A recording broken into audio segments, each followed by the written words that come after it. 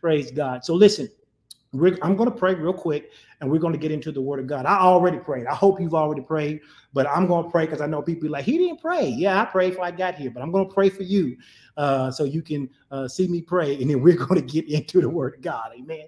All right. Dear Heavenly Father, we thank you for tonight. We thank you for the opportunity to come and to share your word. We thank you that right now, Holy Spirit, you are tilling up the ground in the hearts and the minds of those who are going to be here to hear the word tonight. Father, we thank you in a miraculous way for all that you're going to do because of our dedication to give you this time tonight. We declare a mighty harvest come back to our lives because of the time we put in the word. Father, I thank you that as I'm teaching tonight, you let none of me come across and only everything of you.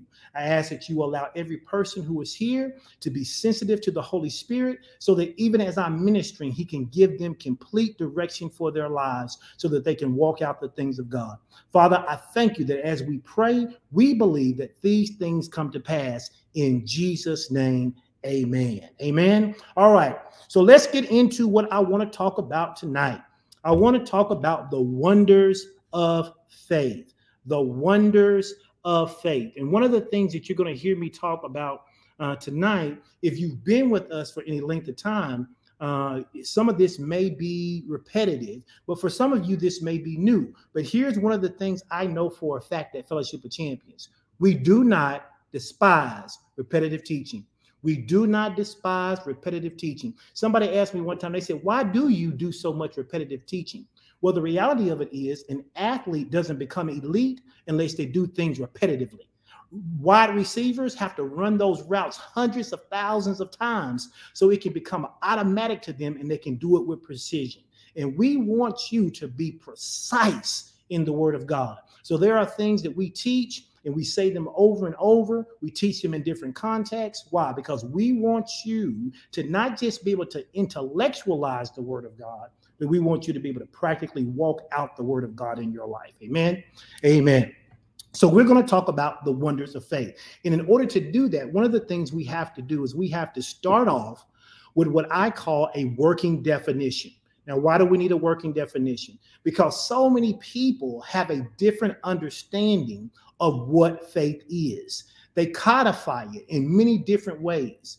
For instance, there are even people, when you start talking about faith, they begin to talk about it in a societal context. Like they say, oh, well, I'm of the Baptist faith, or I'm of the Roman Catholic faith, or I'm of the Church of God in Christ faith. But when we begin to talk about faith, we're not talking about that kind of faith. We're not talking about faith from a social or religious construct. We're talking about the kind of faith that God gave to every man. The Bible says he gave to each of us a measure of faith. Well, we want to find out what that measure of faith is. So let's talk about this. Let's define this.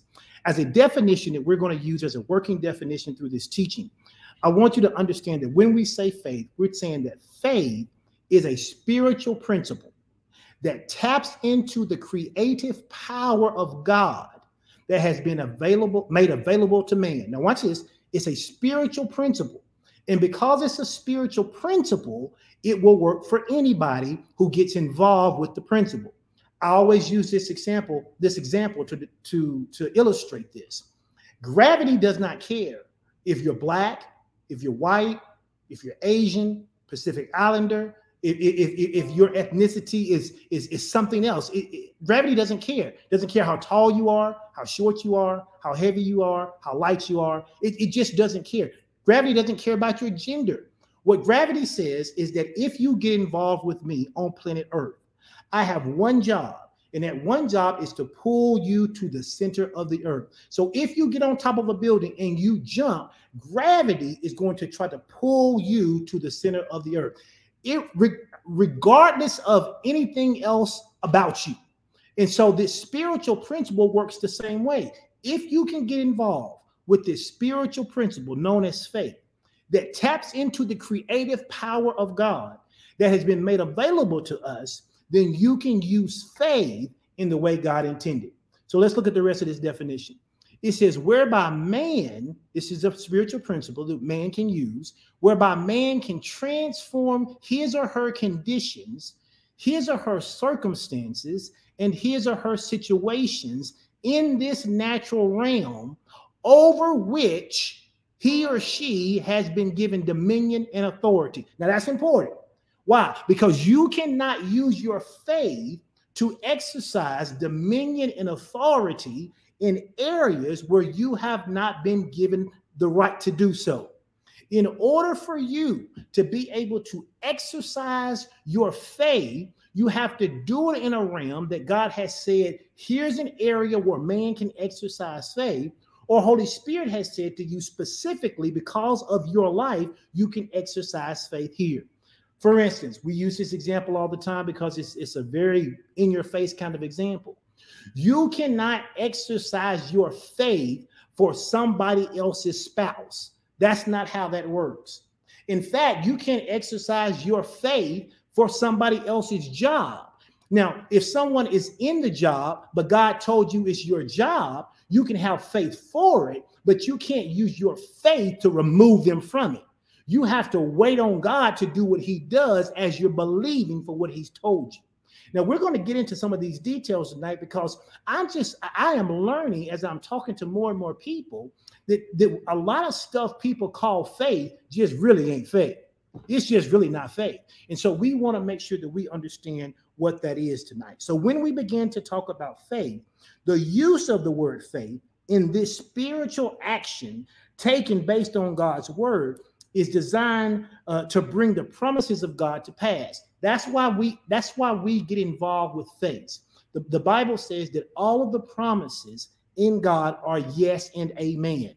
But we access those promises through faith. We access those promises by faith.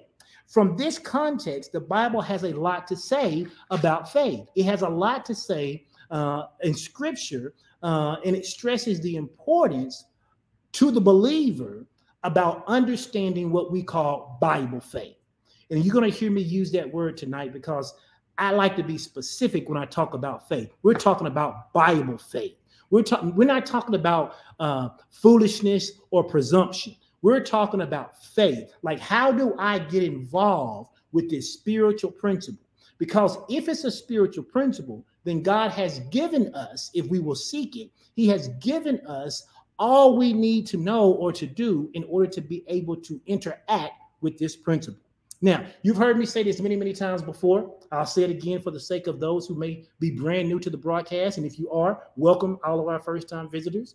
But if you have heard me teach any length of time, you've heard me say this before. That is that man is a tripartite creature. Man is a tripartite being. God created us that way so we could connect with both the physical world and the spiritual world. We know that man has a body, right? We have a body because to be in the earth without a body is to be illegal. We know that man has what's known as a soul. A soul consists of our mind, our will, our emotions, our imagination, and our intellect. It's the part of us that other humans get to interact and know. But most importantly, we are also spirit beings. And when we get born again, that spirit man that we came to the earth with gets born again and gets renewed. The Bible says it becomes a new creature. It becomes something that had never existed before. It becomes in tune with God. The Bible says that when that happens, it says that we become born of an incorruptible seed. And so because we are born of an incorruptible seed, I often say to people that once you are born again, and hear me when I say this, if you are really born again, that's the question. But once you become born again, once you give your life to Christ, really give your life, your heart to Christ, for the sake of salvation, you don't really ever have to hear a salvation message again. Why? Because you are born again. Now, again, that's a whole nother subject about whether you actually ever got born again. I believe there's some people who think they got born again. They actually never got born again. Why? Because if you get born again, there ought to be some changes happening. There ought to be some development in you that makes you more Christ-like. But if you got born again, praise God, then what you need to now focus on then is what we know as the elements of faith. Why? Because we know that all of the promises of God are received by faith.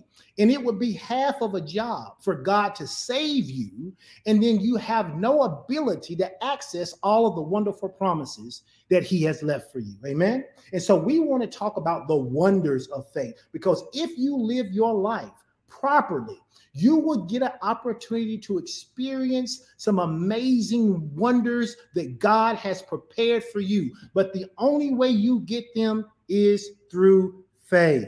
The only way you get them is through faith. So let's begin. I want us to look at 2 or 3 scriptures tonight. It's going to kind of solidify us how important faith is. And then we're going to talk a little bit about how we navigate to receive these wonders of faith. So the first thing I want us to look at is 1 John chapter 5, verse 4 and 5. 1 John chapter 5, verse 4 and 5. And here's what it says. It says, for whatsoever is born of God. Remember, I just talked about being saved. I just talked about being born again. If you're born again, then you are whatsoever. You are a new creature. You are something that did not exist before. He says, for whatsoever is born of God overcometh the world. And this is the victory that overcometh the world. He then says, even our faith. Some translations say it is our faith. And typically when people are preaching, this is where they stop. They stop at 1 John 5 and 4. But I want us to look at verse 5. Verse 5 then asks the question, who is it then that overcomes the world? And then he answers it. He says, only the one who does what? Believes that Jesus is the Son of God. So if you say, Pastor, I believe that Jesus is the Son of God, I'm born again, then you never have a reason to feel like you're not an overcomer. Because the Bible says that whatsoever is born of God overcometh the world. This is the victory that overcometh the world. What's the victory? How do we get the victory? Where does the victory come from? Even our faith, that measure of faith that he's given us causes us to overcome the world. But how do we get that measure of faith to be active in our lives? He says, who is that overcometh the world? He says, only the one who believe that Jesus is the Son of God. So if you believe that you are born again, then I would need you to type in the comment section right now, say, I am an overcomer. I am an overcomer. And because you are an overcomer, that means that whatever situation you face, you are not out of it. So you don't have a reason to give up. You don't have a reason to cave in. You don't have a reason to quit. Why? Because you, if you hang in there, are an overcomer. And just like believers believe, overcomers overcome. Do I have any overcomers out there tonight? Do I have anybody who knows, I don't care how bad this situation may be right now, it ain't over because I haven't won yet. And it ain't over until I win, because I am an overcomer. Amen. That's the reason we've been putting our feet in the sand on this scripture since November of last year, because November of 2020, the Lord gave Fellowship of Champions this word, 1 Corinthians 15 and 58. We've been reading it several times. You probably know it by heart now. It says, therefore, my beloved brothers and sisters, with all we have going for us. Somebody says, wait a minute, what do we have going for us? The fact that we're overcomers. What do we have going for us? The fact that we don't give in, we don't cave in, and we don't quit. What do we have going for us? That we got faith working for us on our behalf. What is faith? The ability for us to change natural conditions, circumstances, and situations to come out the way God said, not the way the world said. Therefore, my beloved brothers and sisters, with all we have going for us, be ye steadfast. In other words, don't worry about what's going on all around you. Remember the word. You're born of God. You are a born again believer, and as such, you are an overcomer. He says, therefore, my beloved brothers and sisters, with all we have going for us, be ye steadfast, be unmovable, secure, and firmly planted. Put your feet in the sand and do not be moved, no matter what is going on around you. Why? He says this. He says, live your lives with an unshakable confidence, always abounding in the work of the Lord. How can I live my life with unshakable confidence? Because like Ralph said last week, God has already shown me what it looks like when I win. So I ain't moved by the fact that it looks like I'm losing now. I've already seen the end of it. My faith gives me foresight to see what God has already said. He says, live your lives with unshakable confidence, always abounding in the work of the Lord. He says, we know that we prosper and excel, baby, in every single season. Listen, I'm about to preach myself happy. Listen, we excel in every season.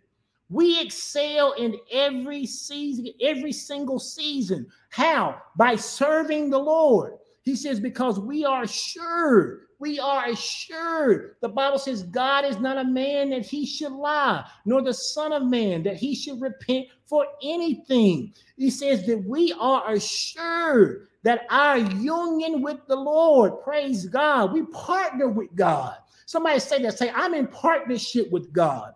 He says our union with the Lord makes our labor productive and not a waste of time or effort. That's what my faith does. My faith keeps me rooted and grounded when everything else doesn't seem like it's going the way it should in order for it to turn out the way I want it to.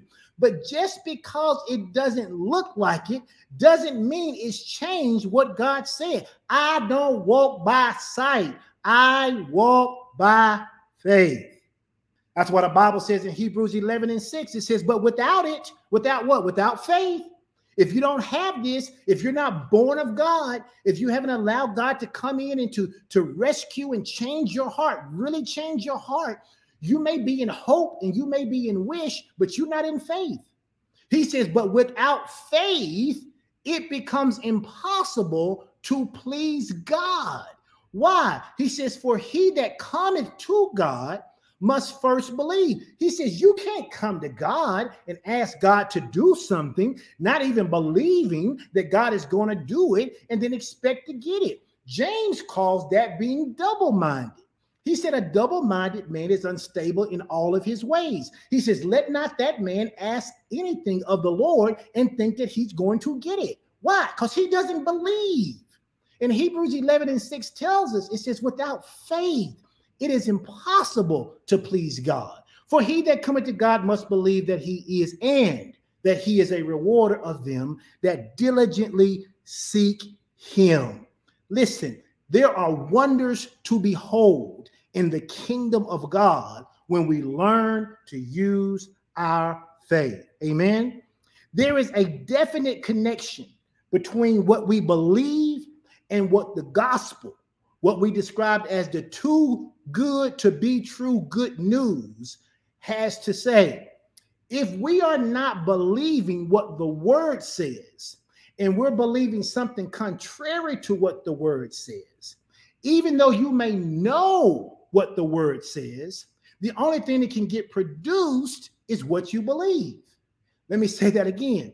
Just because you know what the word says doesn't necessarily mean you believe what the word says.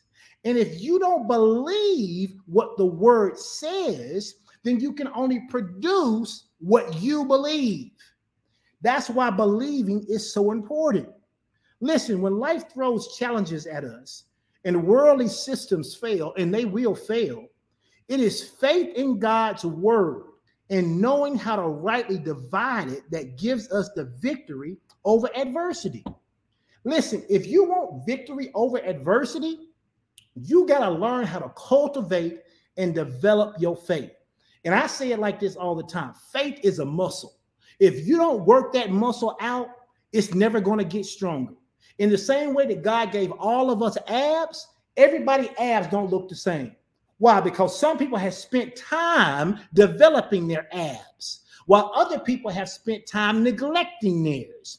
And you can't get mad at the person who gets up at 6 a.m. every morning and spends 2 hours working on their abs, and you don't ever do a squat. You don't ever do a crunch. You don't ever do a lunge. You don't ever do anything, and then you're mad at somebody else because they developed what they had. All you got to do is make the decision you're going to develop what you have. And so we've got to make sure that we learn how to rightly divide this word so that we can have victory over adversity. Somebody type that in the comment section. Say, I have victory over adversity. I have victory over adversity. Listen, if you ain't tagged your friends yet, you need to tag them. We're about to get into some stuff here, and I believe it's going to be key for some of you in how you change your behavior so you can begin to see the promises of God come to pass in your life. Listen, the kind of faith or trust that we need to walk in victory in every area of life goes beyond simple religion. It goes beyond just the church you belong to. I say this all the time. Just because you go to a faith church doesn't make you a faith person any more than going outside and standing in the garage makes you a Ferrari. You are not a Ferrari because you go outside and stand in your garage. Neither are you a person of faith just because you happen to go to a church that is a church of faith or a church that has faith in the name. You are a person of faith because you are committed. You hear me? You are committed to the principles of God. When we talk about faith, we talk about Bible faith. Bible faith gives us a way to be practical in applying the word of God to everyday situations. Faith, somebody say this, faith is not spooky. Faith is not spooky. It's not designed to be mystical. It's not designed to be so that you don't understand it. Faith is designed so that you and I have a blueprint so that we can walk out faith so that we have a victory over everyday situations. Using precision in our application of the gospel of Jesus Christ gives us an ability to succeed on every level. And that is something that the world simply does not have. Using precision in the application of the gospel of Jesus Christ gives us an ability to succeed on every level. Tell your neighbor, if you was in church, I'd have you tell your neighbor, I succeed on every level. I succeed on every level. And people sometimes look at me like I'm crazy when I teach like this. But that's what faith is. Faith doesn't say, well, I hope I make it. Well, maybe I'll make it this time. Well, 50-50 ain't bad. Listen, faith says I succeed on every level. And that is different. Yes, that is different than what the world can expect. The world cannot expect to win on every level. You even hear them say it. You win some, you what? You lose some. They say it all the time. In the kingdom, we ain't losing. Praise God. In the kingdom, we are not losing. If we want to get anything good out of life, and I hope you want some good stuff out of life because God has some good stuff for you. He tells us in Jeremiah, I know the thoughts that I think towards you, saith the Lord. They are thoughts of peace and increase. They are to give you an expected end, a hope and a future. So we know God has good plans for us before we ever showed up. And so if we expect to live in those good plans, we must know where to look.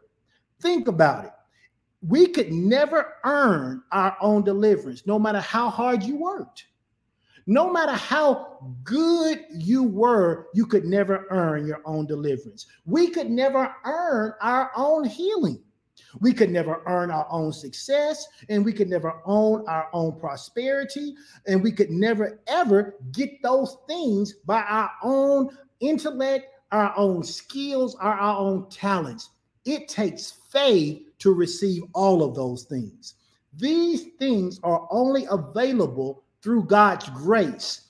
God graces us with all of these wonderful promises via our faith. Listen, when we believe in Jesus Christ and depend on him, this unmerited, undeserved favor from God gives us real power to receive from him. I was talking to someone the other day and they were saying, it's just so hard to receive. It's just so hard to receive. And I said to them, do you know that you are getting exactly what you're saying? You literally are proving that faith works. You keep saying it's so hard to receive. And as a consequence, guess what? It becomes hard for you to receive. Imagine if you started saying, it's so easy for me to receive from God. It's so easy for me to receive. I receive every day. I receive from God 2-3 times a day. God loves me so much, he can't stop giving to me. I said, imagine what would happen. And you know faith works because now you're saying it's hard to receive and you're getting what's coming out of your mouth. Look at your neighbor and say, what comes out of your mouth always works. Yeah, what comes out of your mouth. Now, I tell people, I add a caveat to this. It's what comes out of your mouth via your heart. Because the Bible says out of the abundance of the heart, the mouth is going to speak. So see, that's why you can't just be making confessions on Sunday mornings and then the rest of the week you saying garbage out of your mouth. You can't run around saying everything you think, talking about, well, Pastor, I'm just going to keep it real. Whatever you're keeping it is what's going to be in your life. So if I got to choose to keep it something, I'm going to keep it kingdom. If I got to say something, I'm going to say what the kingdom says. If I got to say something, I'm going to say what Holy Spirit said. If I got to say something, I'm going to say what God's word declares. I'm not going to allow my mouth to be reckless and to bankrupt me. So as I said, as we started saying this, about four Sundays ago, you're going to always have adversity. People keep saying, well, life just it's easy for you. It's, Pastor Ralph, Pastor Chris, they just got it so easy. And Pastor Sean and Mr. Chandra, and, the partners who've been with y'all got it so easy. Listen, the devil dogs us just like he dogs everybody else. We just learn how to dog him more. We learn how to fight in faith. The Bible says the weapons of our warfare are not carnal, but they are mighty through God to the pulling down of strongholds. So we've learned to use faith as our boxing gloves. And when the enemy shows up, we throw haymakers. We knock his tail out. We don't allow him to punk us. We don't allow him to scare us. We don't allow him to come in our face and tell us what we're going to do. We are the overcomers, and we've learned to do that. How? By operating in faith. Listen, I started saying this. Being born again does not exempt you from life's challenges. I don't know how somebody say that. Say, being born again does not exempt me from life's challenges. I know we said it on Sunday. I know we said it 2 weeks ago. I know we said it 3 weeks ago, but we're going to say it tonight. Being born again does not exempt me from life's challenges. I am still going to have challenges. The difference is faith is my tool that guarantees my victory in the midst of the challenge. Everything we need is available to us in the spirit realm. Everything we need is available to us in the spirit realm. We access it by faith. Faith is all we need to move those things that we need from the spiritual realm to the physical realm, where you and I can physically access them. Nothing exists in the natural realm without existing in the spiritual realm first. The spiritual realm, if you could pull back the fabric of this natural realm, you would see that everything that has ever been created in this natural realm came from the spiritual realm first. The spiritual realm is actually more real than this natural realm. This natural realm, in many ways, is either a replication of what's in the spirit or perversion by the enemy of what's in the spirit. But the enemy has no creativity. God has creativity. The enemy has no creativity, so all he can do is take what is real and pervert it. And so if you and I would learn to get what we need from the spiritual realm, rather than always looking in the natural, we would stop being so disappointed. Hear me when I say this. A strong faith depends solely on our ability to fully trust God and his word. People want to talk about having big faith. It's not about the size of your faith. The Bible says all you need is the faith the size of a mustard seed. He said, if you had faith that size, you could speak to a mountain. You could tell a mountain to get up from where it is and go throw itself into the sea. He says, and that mountain would obey you because you only need a little faith to do a lot. So it's not about how much faith you got. It's about knowing how to use the faith you have with precision. That's why I don't say, God, give me more faith. I say, God, give me more trust. Teach me how to trust you more. Because if I trust you, just a dab of faith will change the whole world. We see this is true when we look at Hebrews chapter 11. In Hebrews chapter 11, verse 1 in the Amplified, it's one of my favorite scriptures. And I know I say that about a lot of scriptures because I have a lot of favorite scriptures. But Hebrews 11 and 1 in the Amplified says this. It says, now faith is. When it's faith, now. That's why we watch our language here. We don't even say stuff like, oh, God's getting ready. No. God has already blessed us. He ain't getting ready. We getting ready to see. But God has already blessed us. He says, now faith is, and I love this, it is the assurance, it is the title deed, it is the confirmation of things hoped for, divinely guaranteed, and the evidence of things not seen. It goes on to say it is the conviction of their or our reality. Faith convicts me that what God said is real. Glory to God. Glory to God. Faith convicts me. You ever been convicted about something? When you get convicted about something, you can't sleep. You can't stop. You until you agree with it or do what it says, you don't have any rest. Faith says that when God says something to you, faith is the thing that convicts you or convinces you of its reality. It says faith comprehends, understands as fact what cannot be experienced, glory to God, by our five senses.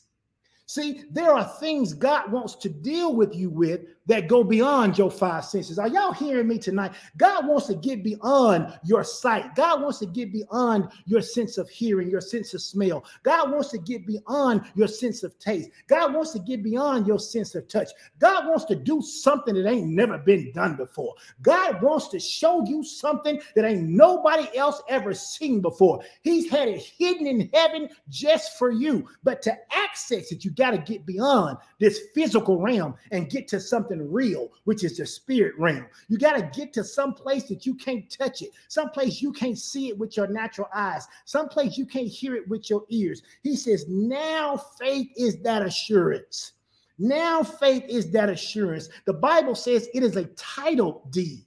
What is a title deed? A title deed is a legal document that has been signed, it has been sealed, and it has been delivered that lawfully, watch this, transfers property to a new owner, and it verifies that the person's legal right to possess it. Woo, glory to God, glory to God. He says faith is your title deed.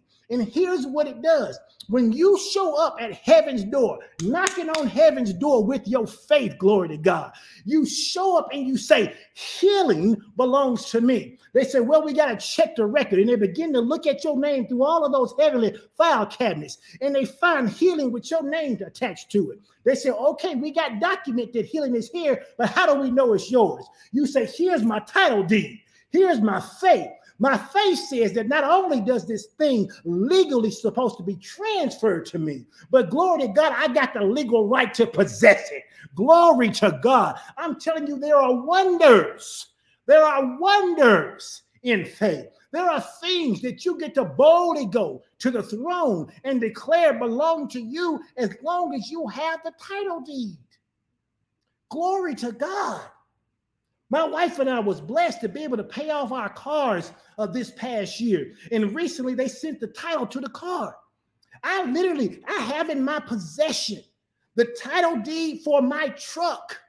It is not prayed for, but also prayed for. Glory to God. I have a title deed. If you show up at my house, the bank says, oh, that truck belongs to us. No, sir, it does not. I have something that was signed, sealed, and delivered to me. It was legally transferred out of the bank's ownership into mine. I have a right to legally possess it because my faith and my dollars paid for it. Glory to God.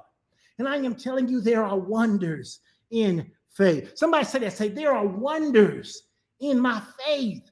There are wonders. There are things God wants to show you. And he is literally beseeching us, begging us to be people of faith so that he can show us what it is that he has in store for me. That's right, Pastor Ralph, my faith paid for it. Listen, I want you to decide tonight, what is your faith going to pay for in the next 30 days? What are you willing to say? You know what? My faith is going to pay for this in the next 30 days. It's going to pay for it. And when you are in faith, you can have some expectations when you are in faith. There are expectations that come with being in faith. Listen, if you ever want to know whether or not you're in faith, look at the expectations that attach to faith. Because when you are in faith, there are a couple of things that always happen. Number one, when you are in faith, you always get wisdom from God. God always shares wisdom with you. Not only wisdom about how to get something to be done, he'll give you timing. Because what is wisdom? It's the correct application of knowledge. So when you are in faith, one of your expectations can be, God is going to give me wisdom. Another expectation that you can have is that God's going to give me a plan of action. God's going to tell me what to do. I am never out here in this world, glory to God, alone. God will help me. The Holy Spirit is known as the Paraclete. He is the teacher. He will come alongside me and teach me step by step. There were times early in my administrative career that I was given tasks to do certain things that I had not been trained to do. I'd be trying to work on them and trying to do them and trying to figure them out. And the Lord would say, close that computer. Close that computer and go to bed. And I would obey God and go to bed, knowing I had a project due in the next day or so. And God would supernaturally download to me exactly what to do. I would follow God's instruction. And my superiors would say, oh, I don't know why we never thought to do it that way before. We've never seen it done that way before. We're going to roll this out company-wide. How did you know how to do this? God told me.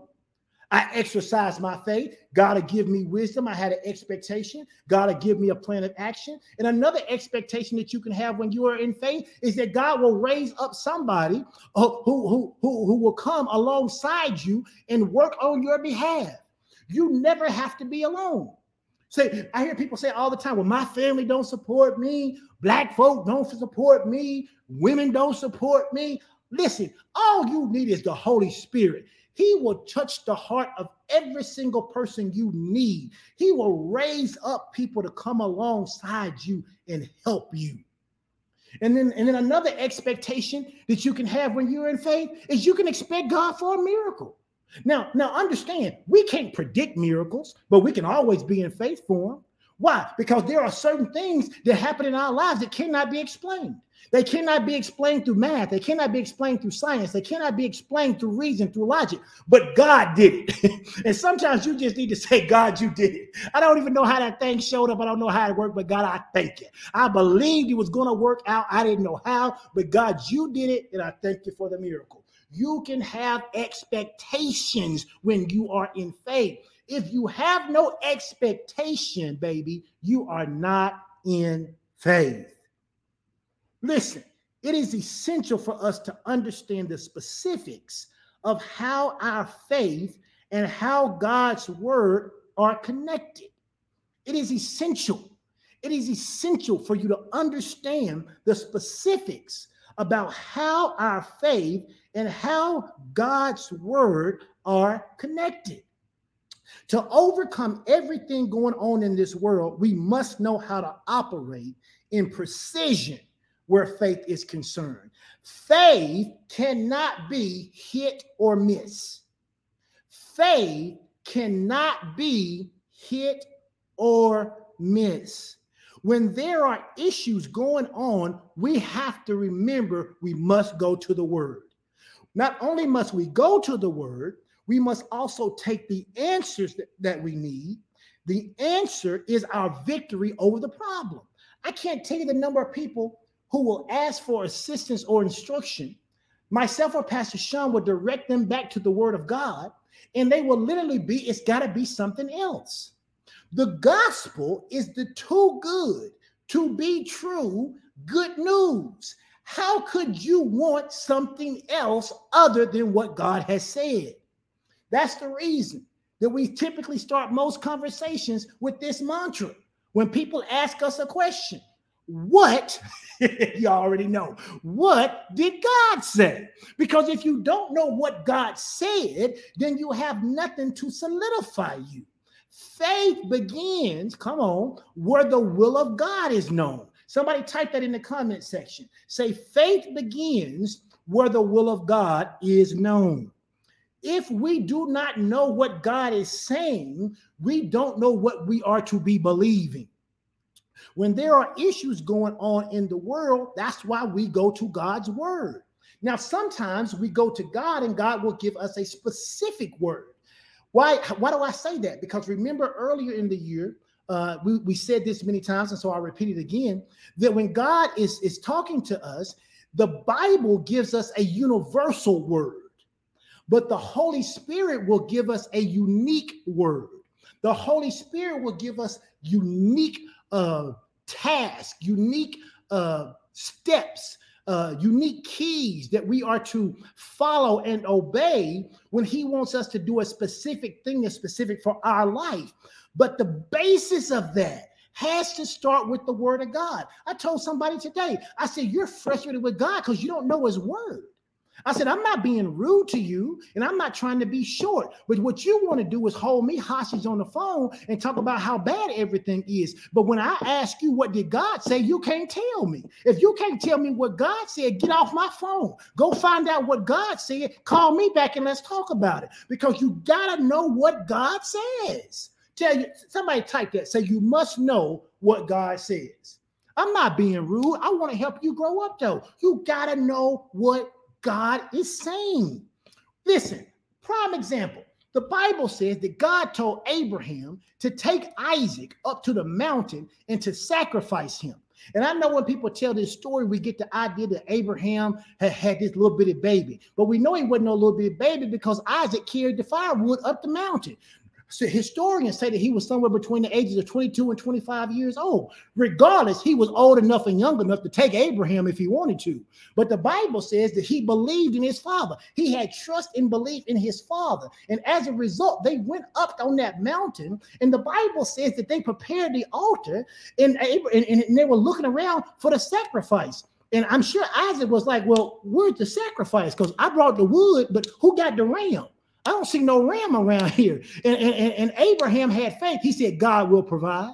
And so while he began to lay that boy down, tied his feet and his hands down on that altar and began to draw his knife back to stab the boy, to sacrifice him, the Bible says that God spoke out to him and told him to stay his hand. And he told him to look over there. There was a ram caught in a bush, and that became the sacrifice.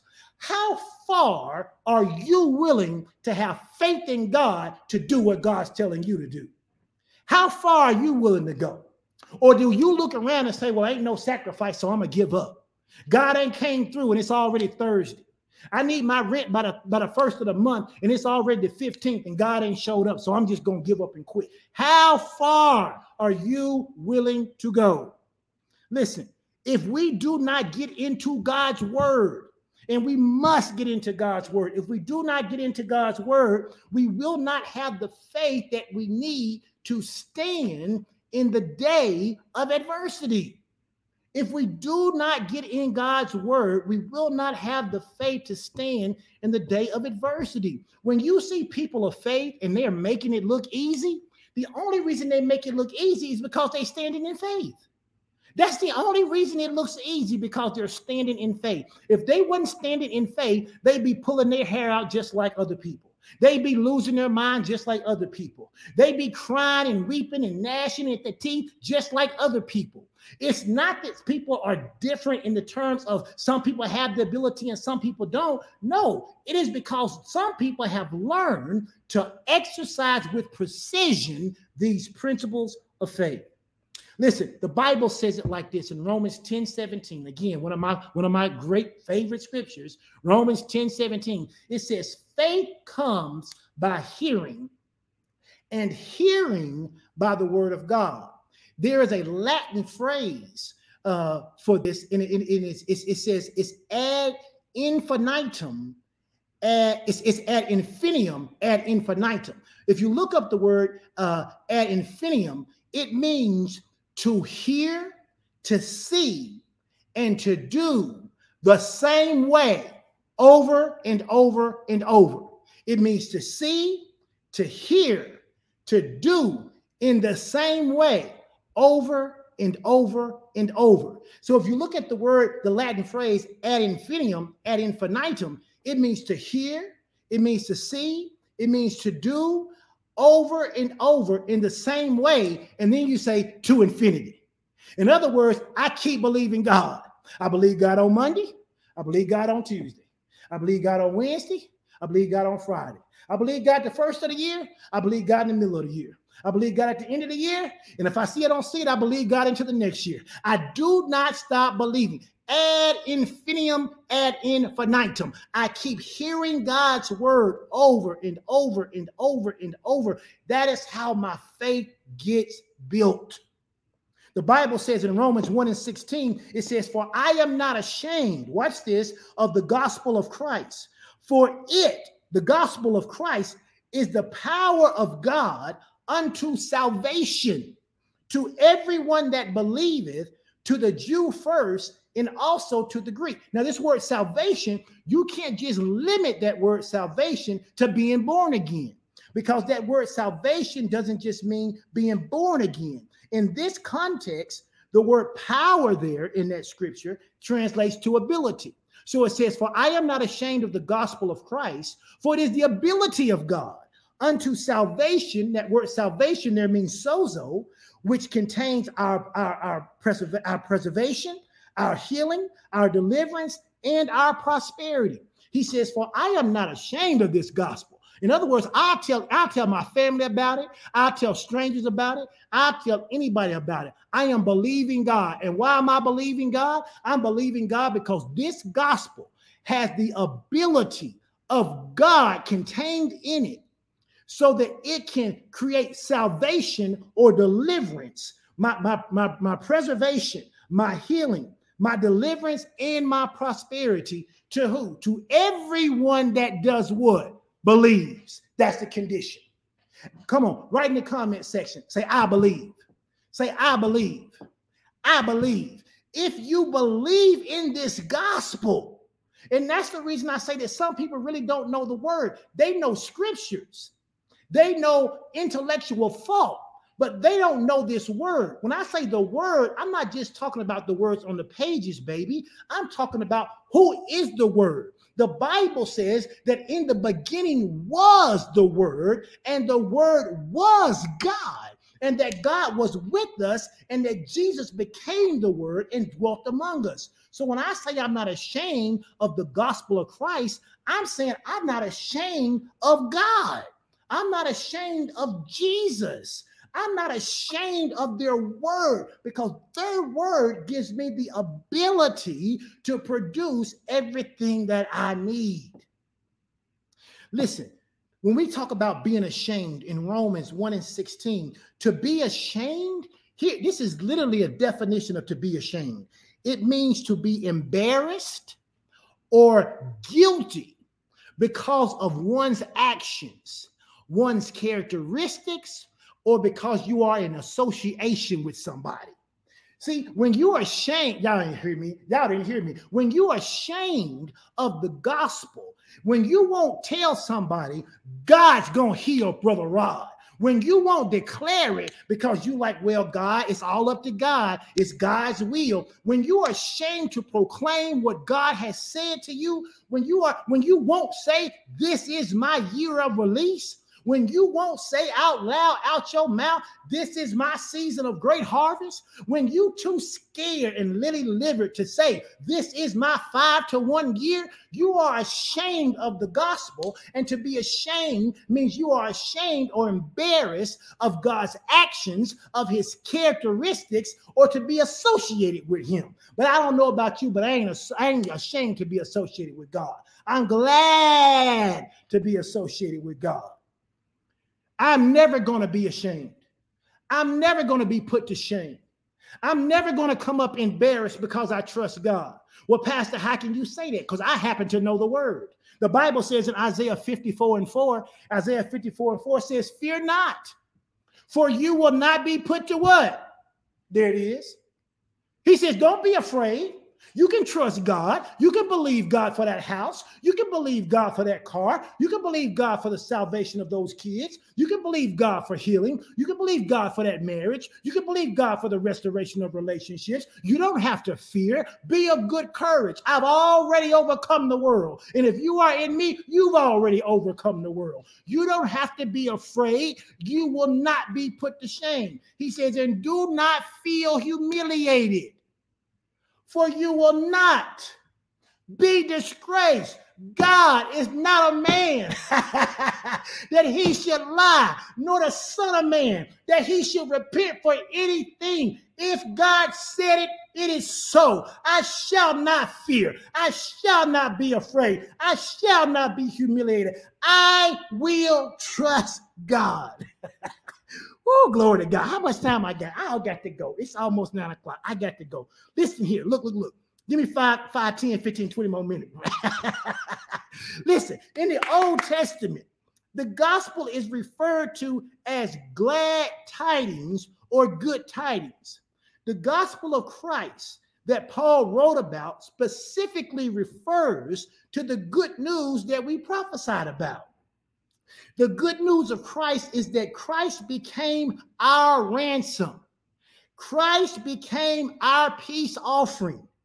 He gave us the gift of forgiveness and the grace of God. He gave us the gospel of Christ, and the gospel of Christ is the gospel of grace. It is how we access salvation.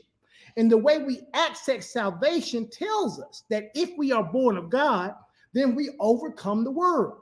How do we overcome the world? Even our faith. Again, this passage is significant because it was written by the Apostle Paul. And the Apostle Paul is known in many theologian circles as the Apostle of Grace. Despite Paul's past, and y'all know Paul's past, I ain't got to preach that to you. You know what kind of person Paul was before he was Paul. He still received God's grace and forgiveness. Why? Because he had the ability to believe God when God showed up. Listen, those of you who say you are partners at Fellowship of Champions, if you want to be a blessing to me and to Pastor Sean, to the praise team, to the prayer team, to the other pastors and ministers on staff, if you really want to be a blessing to us, it ain't about your cash app in us. It's about you learning to walk by faith. Because if you walk by faith and I walk by faith, the Bible says that one can turn 1,000, but two can turn 10,000. If we get 150 people in this fellowship walking by faith, we can change the world. And I know that sounds lofty, but it only sounds lofty when you don't understand the power of faith. God's grace is defined as unmerited, unabounding provision of the unrestrained operation of his infinite love to us. We only get access to this through Jesus Christ. When we depend on Christ and we properly apply the gospel, it gives us access to all the finished works of Christ.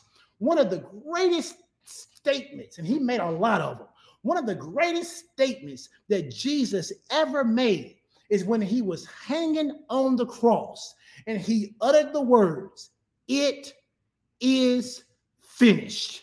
When he said, "It is finished," it was our beginning. Glory to God. When he said it was finished, it was our beginning. Our beginning, what? To live outside the realm of possibilities. To live beyond what this natural realm could offer us. It was our beginning to live a supernaturally empowered life. Understand this, believers have a commandment from God to live by faith.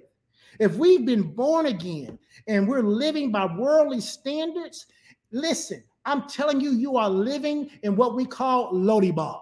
You are living in a place of low stature. You are living beneath who you are. You are a king's kid living in the slums.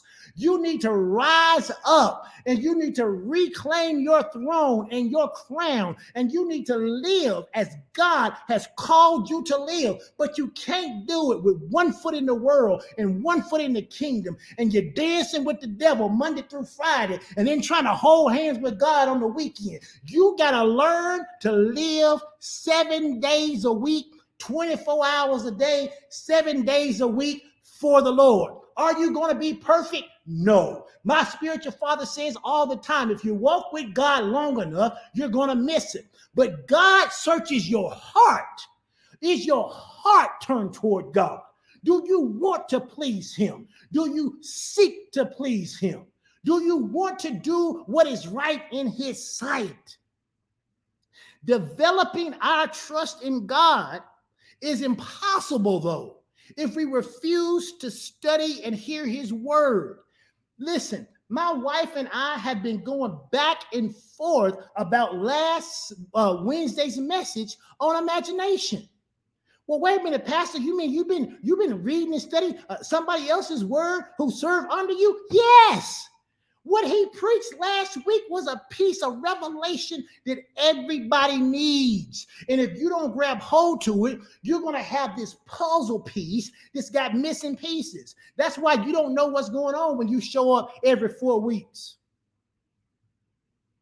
That's why you miss it. That's why you don't get it. Well, what are you talking about? The same thing we've been talking about the past 3 weeks when you went AWOL. You got to learn how to get some discipline and show up to prayer and show up to Bible study and show up to service. Why? Because if you don't, you're going to be left out and you're going to try to blame God, but you can't blame perfection.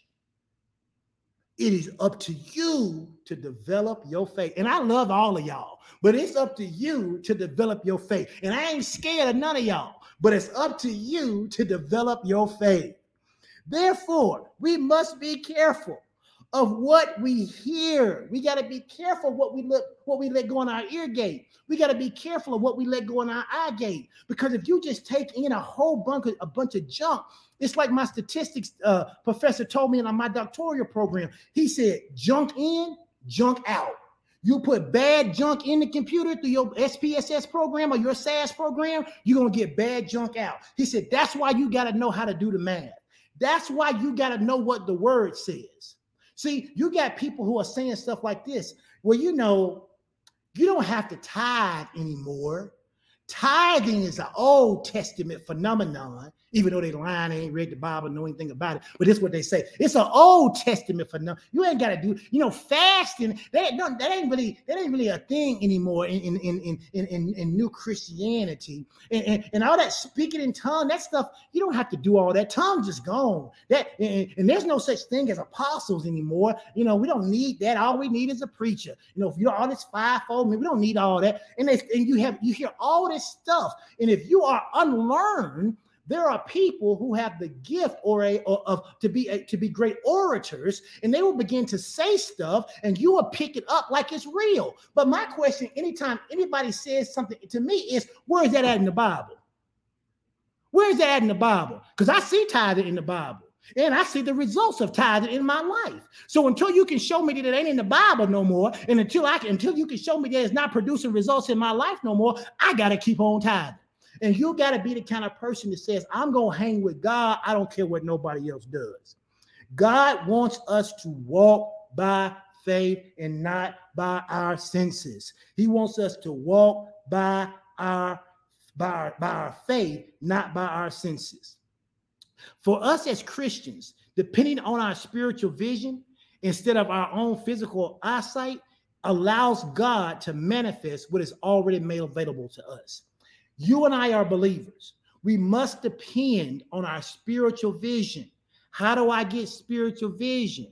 Through imagination, through spending time with God and letting him paint the picture of my future on the reality of my heart. And when I do that, rather than just looking with things with my physical eyesight, like, dang, I just got laid off from my job, or dang, I didn't get a big enough raise this year, or dang, this bonus didn't come in, or dang, this thing didn't happen. He says, stop looking at that stuff with your physical eyesight. He says, and begin to look at it through spiritual vision. Living our lives by faith pleases God. The only way to develop our faith is through his word. When you and I get born again, God declares us righteous and just. He does that, not us. We don't make ourselves righteous. We don't make ourselves just. If God says I'm the righteousness of God in Christ Jesus because I'm born again, I'm accepting it. I didn't do anything to earn it. I didn't do anything to keep it. It's just by his grace. But I want you to look at this. Several places he says it. We're going to start in Habakkuk chapter 2, verse 4. Habakkuk chapter 2, verse 4. And I might come back and teach some of this later. I won't rush it, but look at this. Habakkuk 2 and 4. He says, behold, his soul which is lifted up is not upright in him. Notice what he says. He says, but the what? The just shall live by what? His faith. If you're going to be just in the eyes of God, you got to live by faith. And you can't live by faith if your soul is not upright.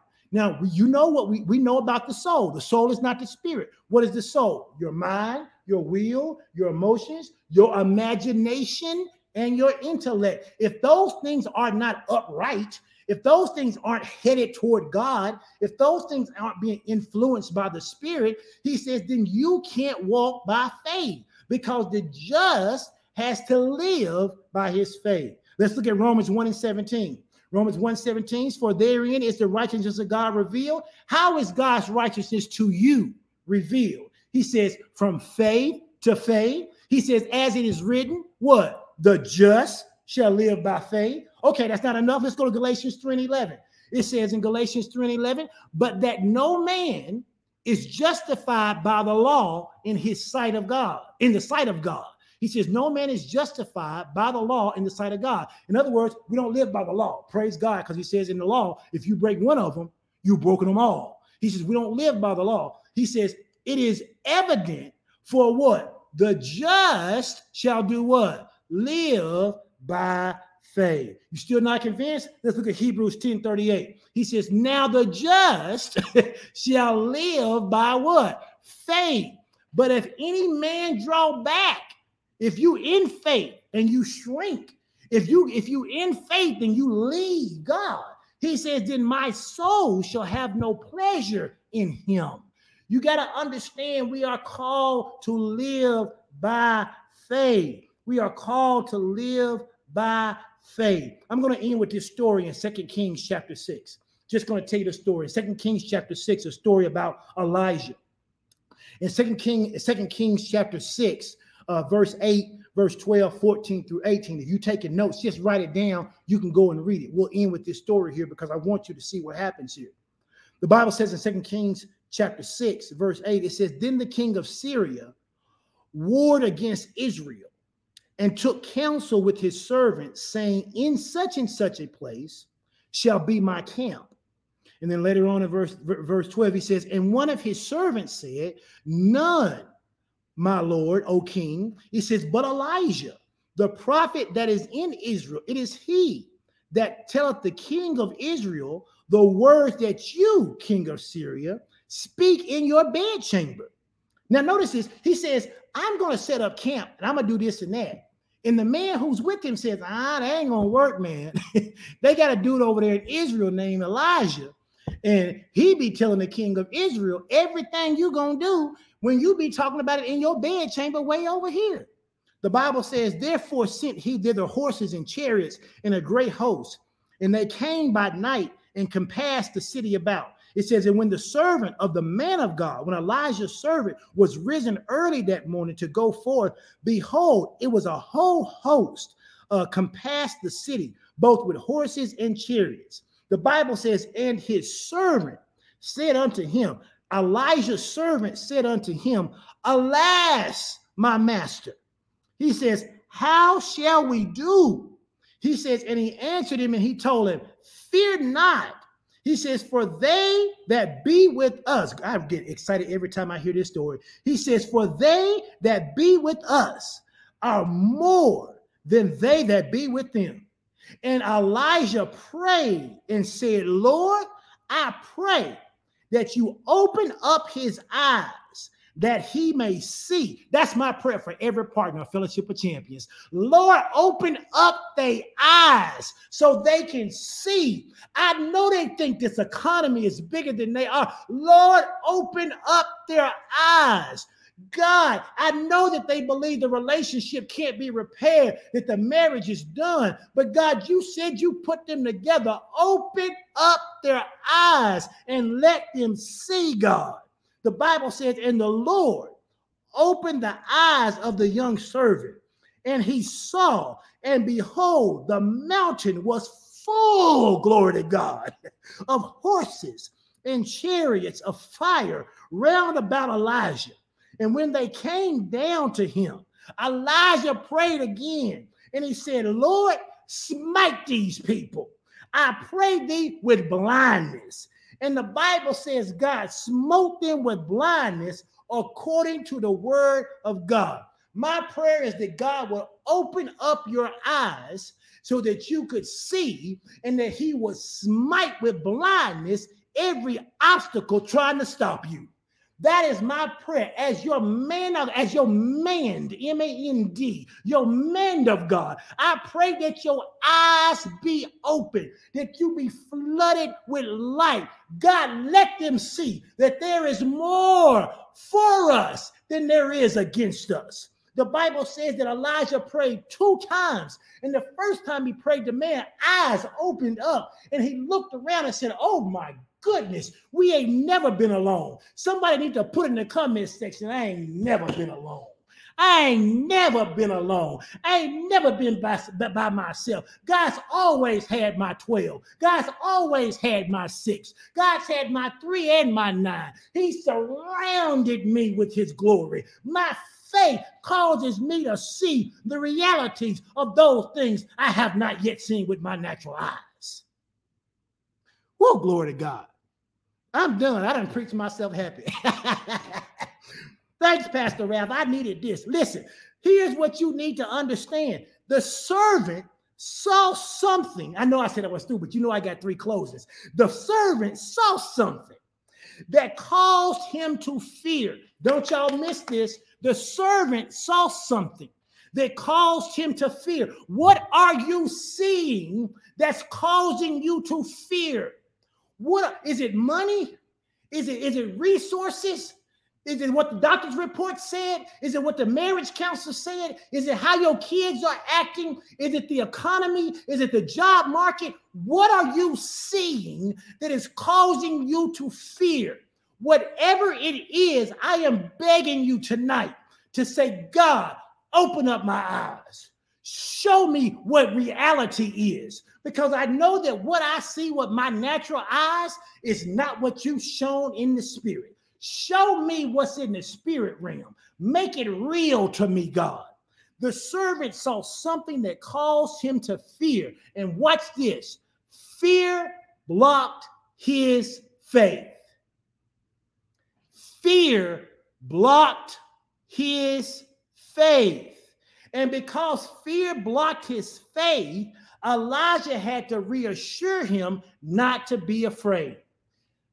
Fellowship of Champions, partners at FOC, I want to assure you that God Almighty, our Lord and Savior, Jesus Christ, the anointed one who carries the anointing with him, has decreed and declared that this is your year of release, that this is your year and season of great harvest, that this is the time of 5-to-1 acceleration in your life.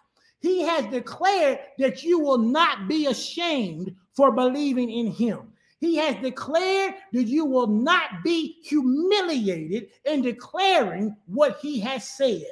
This is your season. This is your time to experience the wonders of your faith.